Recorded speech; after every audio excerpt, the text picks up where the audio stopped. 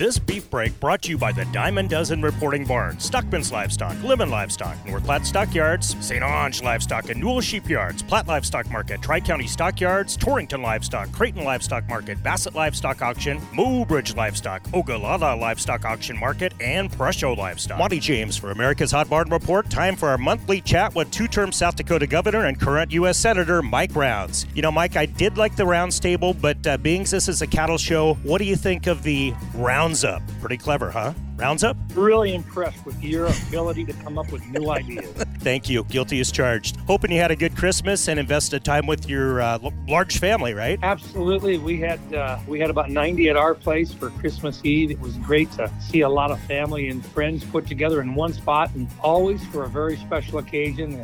The celebration of the birth of Jesus Christ is something that you should never forget about. The greatest gift mankind's ever received. Well spoken, sir. Now, Mike, inquiring minds want to know this off the internet from Sioux Center, Iowa. Senator, as interest rates go up, land prices may taper off. Do you think $30,000 an acre farm ground in Nebraska and Iowa is good or bad for ag? I got to tell you, I don't think interest rates necessarily slow down the guys that are buying with cash. And with the markets moving the way they are, the cash for the stock markets and so forth, I think some of those guys might very well be hedging their own bets, knowing that they've got a better shot at keeping their reserves or their cash if they've got it in farmland as opposed to the S&P indexes and so forth. So I'm not sure that it's necessarily going to go down. I think it's going to slow it up a little bit. Everybody knows if it's $30,000 an acre, you're not going to make enough on the crop to pay the interest on it. Interesting point. That's part of the program. So I think this is outside investors coming in, and if you're selling, I guess it's a good thing. If you're a young group of producers looking at trying to get into the business or expand your business, pretty tough.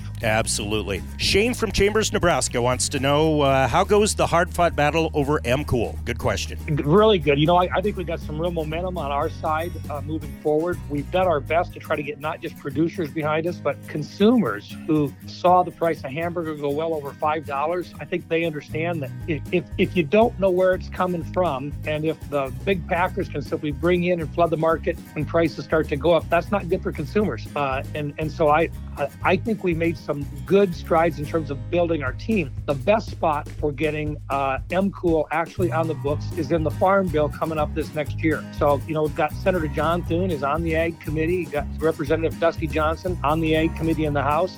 We've all talked about it. We know how critical it is. It's one of our priorities for the Farm Bill. While I'm not on the Ag Committee, it's one of those things that we're going to continue to work on trying to get done. The other thing that we've got to talk about in there is we've got to make sure we've got a good safety net built in for the Farm Bill that's coming up. But MCOOL is one item, and I think that's the best shot we're going to have.